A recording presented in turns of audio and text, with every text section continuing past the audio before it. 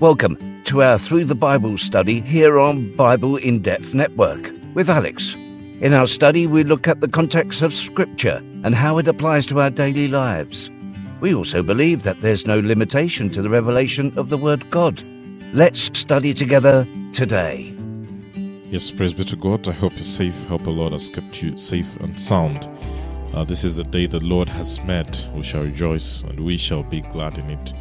I thank you for taking time to join in and study the Word of God. Here we study the Bible, and we aim to study from the book of Genesis to Revelation. By the grace of God, we believe that we shall study, and He will reveal His Word to us because, like we say, there is no limitation to the revelation of the Word of God. If you want God to speak to you, He will indeed come out and He will speak to you.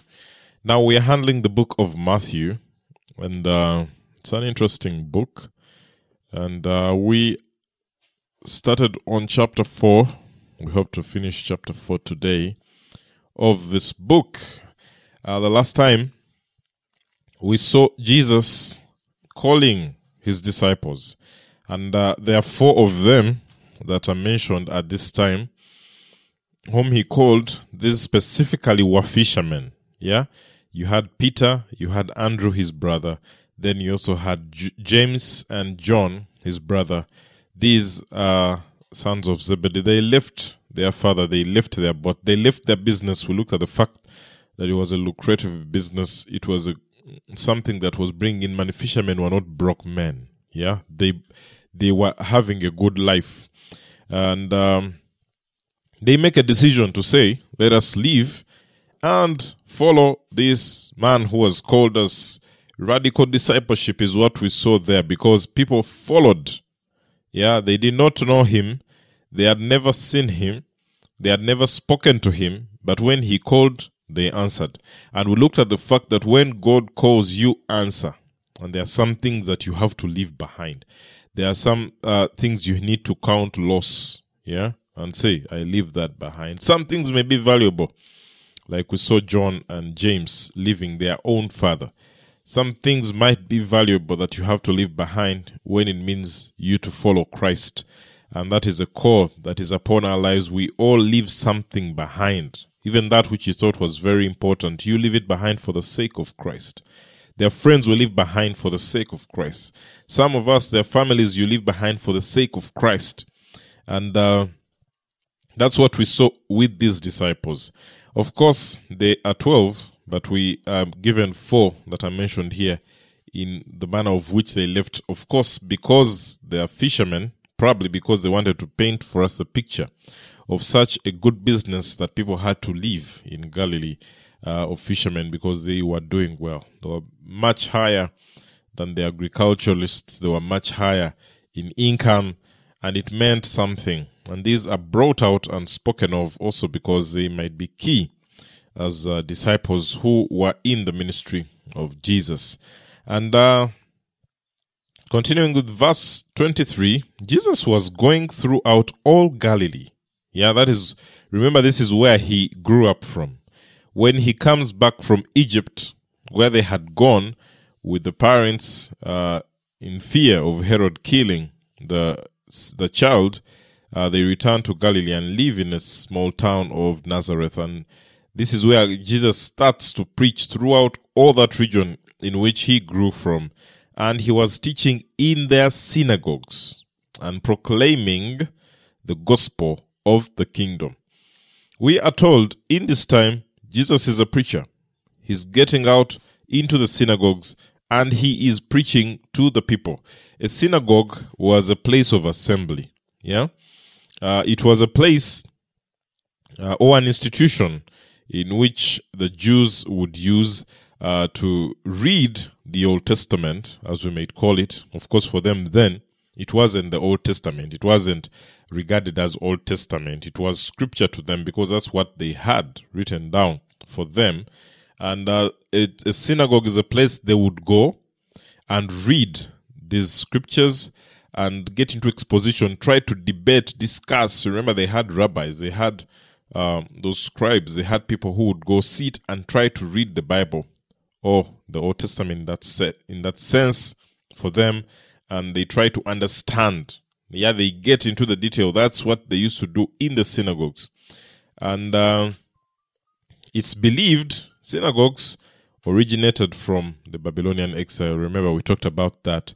While they returned from Babylon and they're trying to reestablish through Ezra and Nehemiah, specifically through Ezra, they started these synagogues coming out and being built for people to try and return to their God after years away in the exile in Babylon. So it means both people or communities or even organized groups would use this place first for religious purposes, and they would gather there and read and understand other things that were used there. Of course, worship, yeah.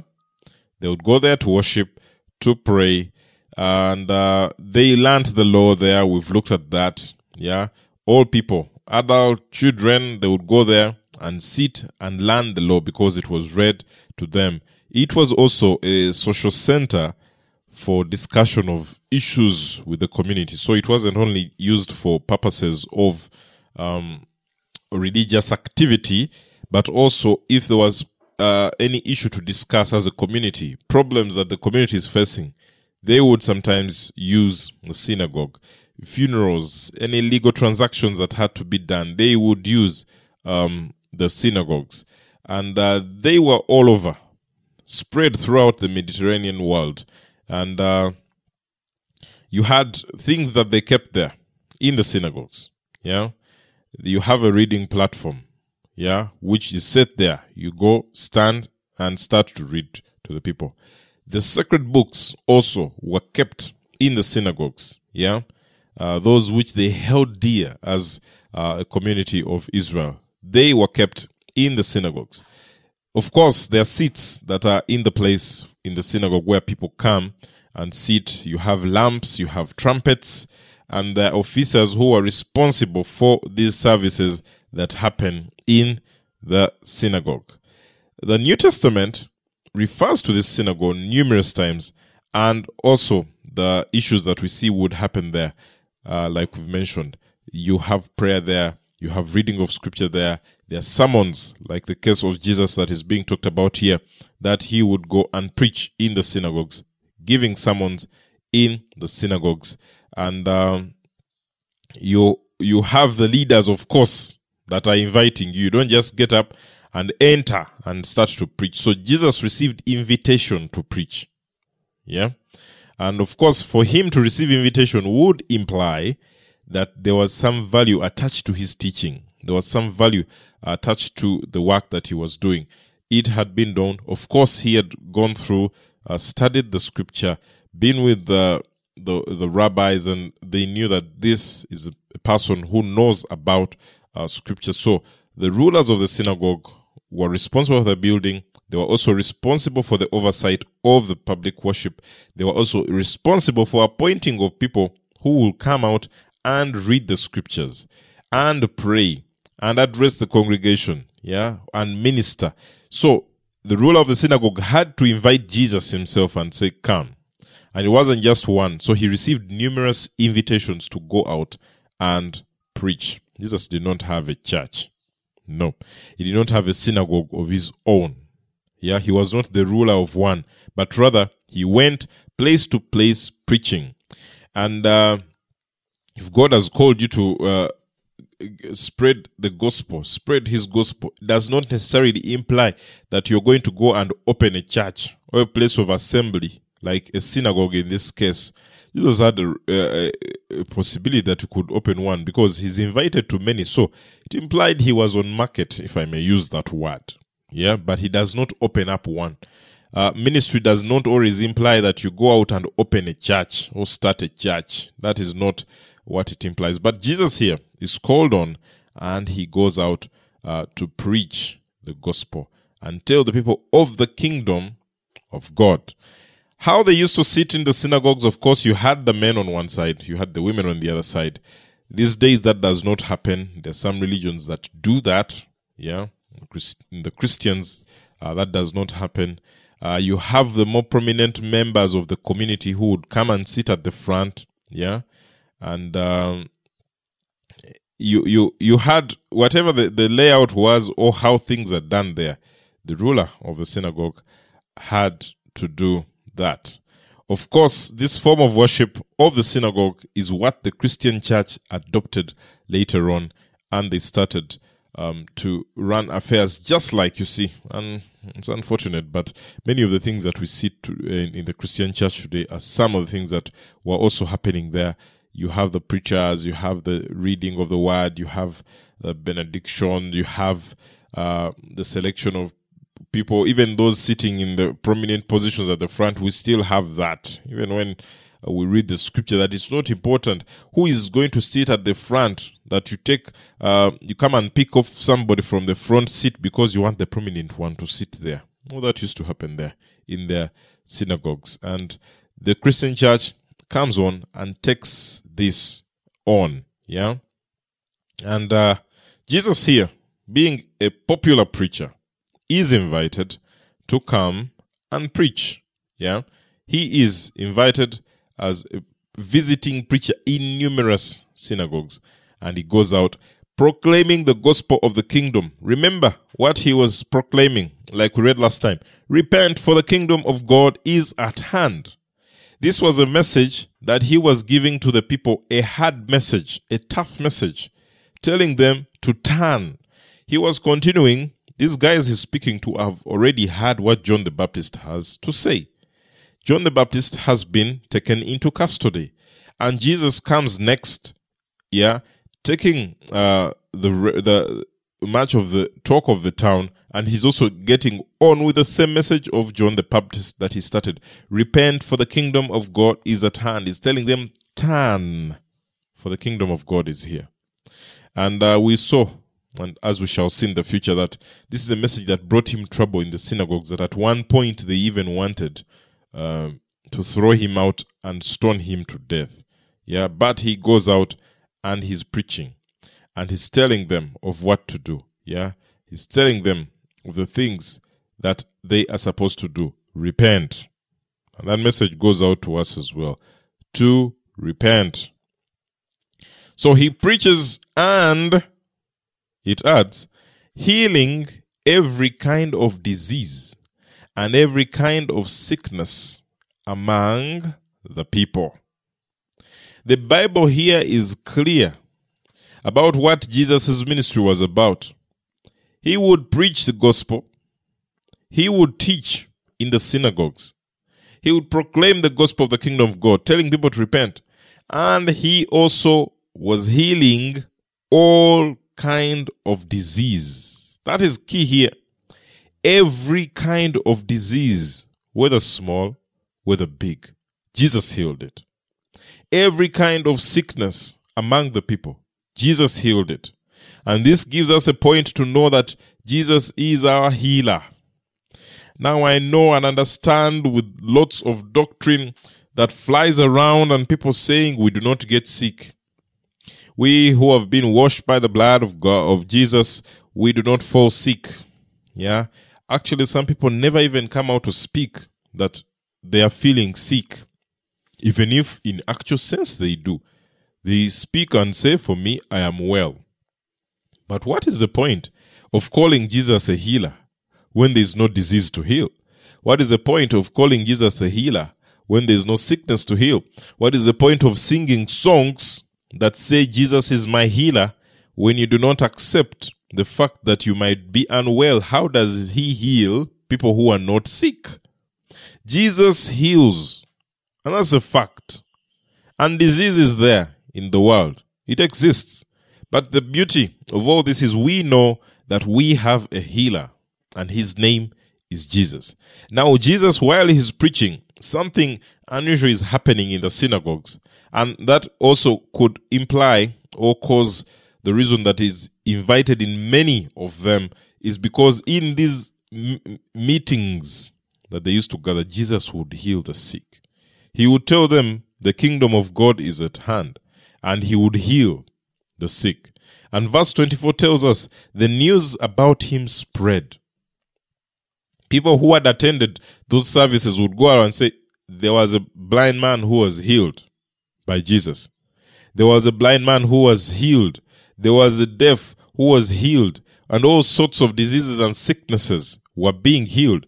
So news spread about him.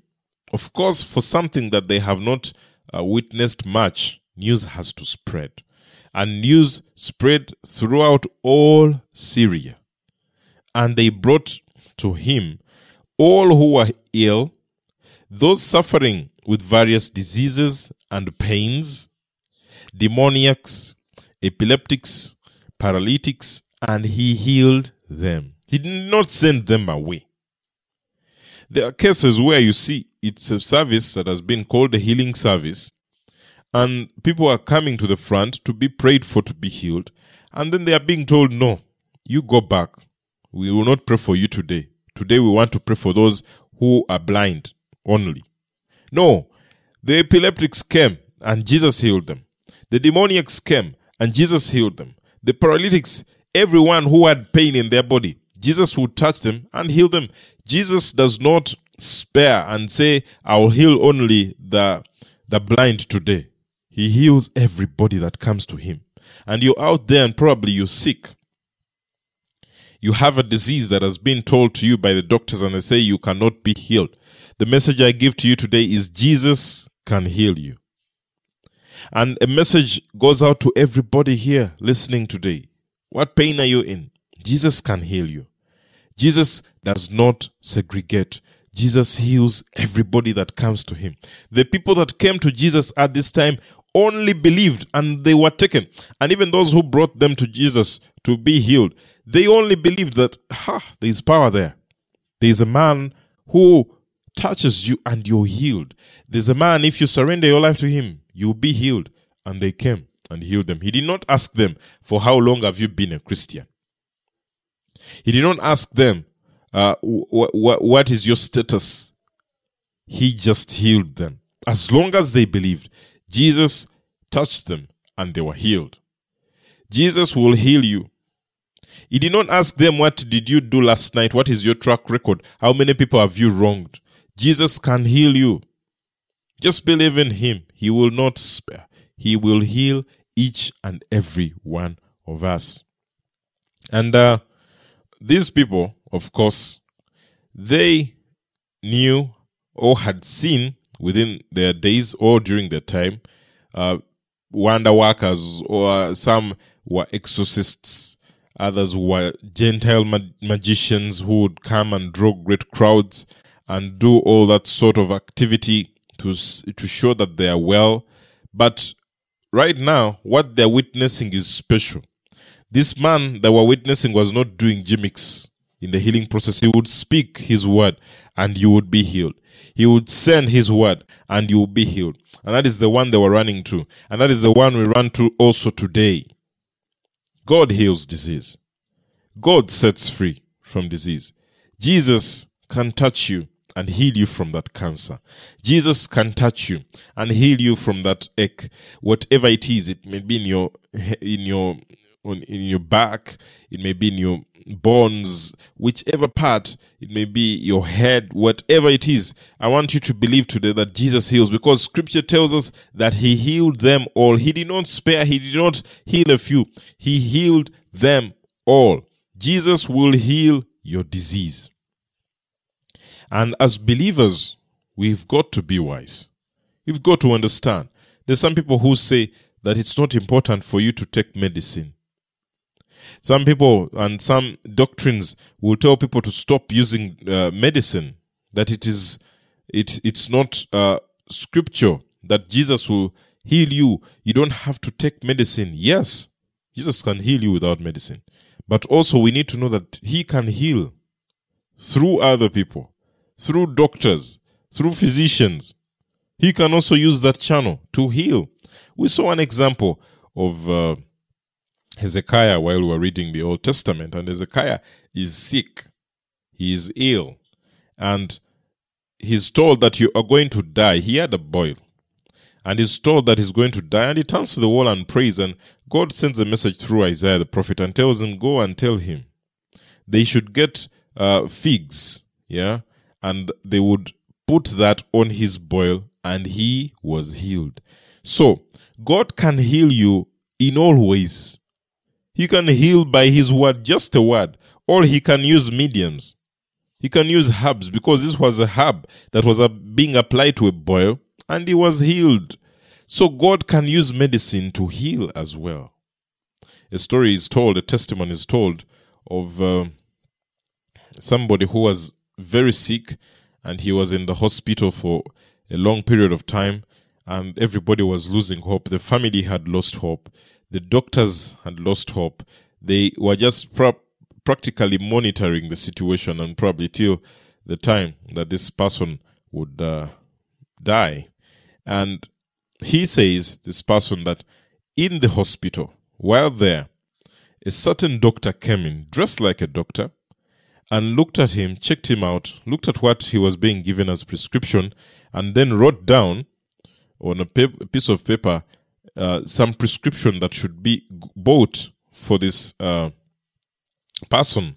And he wrote down on the paper and gave it to the attendant and said, you go down to the pharmacy, buy this prescription, and give it to him. So this guy goes down to the pharmacy, he gives in the paper that has been written on, they pick the paper, give him the prescription, he comes and gives it to this sick guy. And after taking this prescription, he started to recover, started to get well. And the doctors came in and said, what has happened? How are you getting better? This guy says, there's a doctor who came in here, gave me this prescription, and I've been taking it, and I've gotten better. And they look at the paper, they could not tell who that doctor was, because they did not have any doctor of the description that they were being given in that hospital. Like, which doctor is that? We do not have that doctor here. And even when they went to the pharmacy with that prescription that this guy was using, they were like, we do not have that medicine in this pharmacy. But then it had been provided. And nobody knew about it. Nobody had an idea about it, and they did not see it again. And this person was totally healed. There are things that we need to understand as Christians and be wise. God can heal in all ways. How did this man get healed? By prescription written to him by a supernatural being that walked into that hospital that time and made a decision to follow. If he was going to say that I do not take medicine, for me, I've had enough, the prescription is what helped him get better. Jesus can heal. And there are lots of ways that God is going to heal and going to set you free. Some of us are broken inside, and God is going to use people to come out and speak to you and bring you back and bring healing to your heart that has been broken by experiences, by life. And God is willing to help you get well. Jesus heals. He will heal all disease. He will heal all sickness, but he also heals the heart. He can heal emotions. What have they talked about you? What have they said you can be and what you cannot be? Jesus comes out and tells you, I can make you well. I can heal you. I can heal your mind. I can heal you from the past experiences. I can heal you from that which seemed to destroy you, because this is what he did. He healed them from all things. That is the God we serve. He's a healer. And today I believe for your healing. In whatever thing you are going through, in whatever circumstance you're going through, in whatever sickness, disease, hopelessness, your heart is in pain, your emotions have been hurt, I believe for healing upon your life. And that is what Jesus does. He will touch you and you shall be well. Trust in him today to heal you. Pray to him. Father in heaven, we pray for the sick today. We pray for somebody who has a disease of any sort. Jesus, heal them. Touch them and make them well. Because that's what you do. You heal all disease. You heal all sickness. You deliver from all demons. You set free. Heal somebody today. Heal somebody's emotion. Somebody who's been broken down. Heal them. Touch them, Lord. Somebody who's in pain, touch them and heal them, because you're the healer. Large crowds followed him from Galilee and the Decapolis and Jerusalem and Judea and from beyond the Jordan. Because of what they saw, because of the man they were witnessing, they started to follow him. Jesus, while he moved, apart from the disciples he had, they followed him in great number.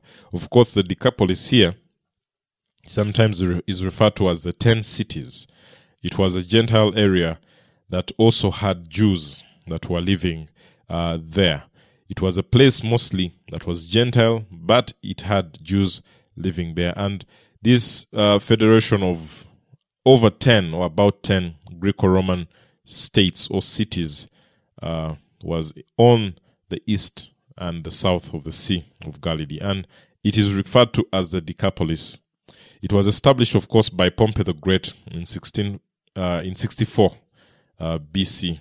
And we read about that when we're looking into the history of Israel.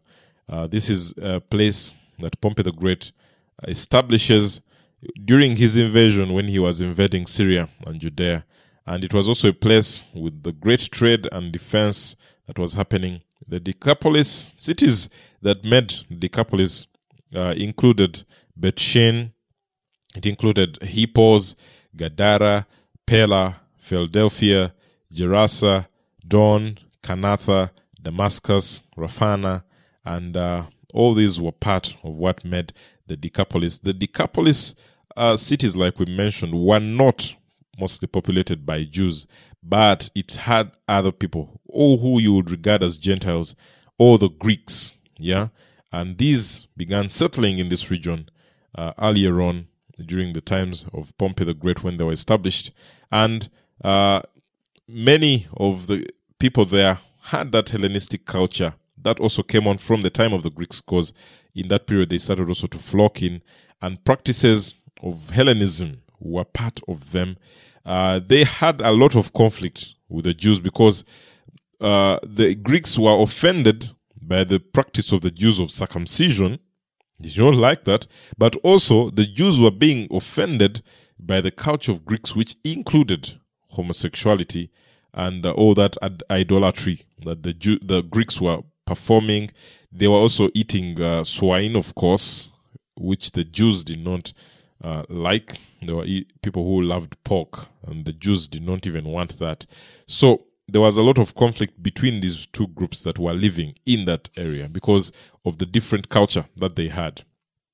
And we are told that these people of the Decapolis followed Jesus.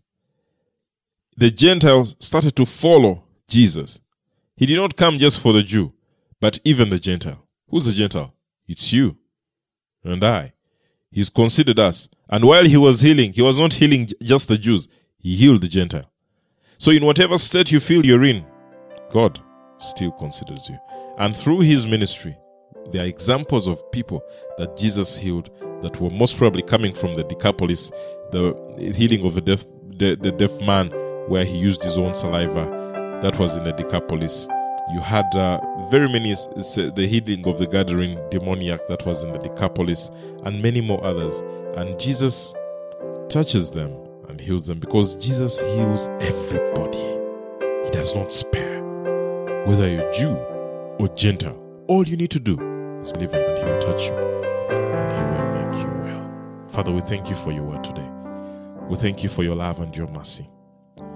We pray for a complete healing for somebody today. Touch us and make us well. In Jesus' name we pray. Amen. Thank you for joining us for our study today. We believe that the Word of God is alive and new each day. Open your heart and let God speak to you. You can also access our teachings through our Podbean channel, or reach us through our website, BibleInDepth.com.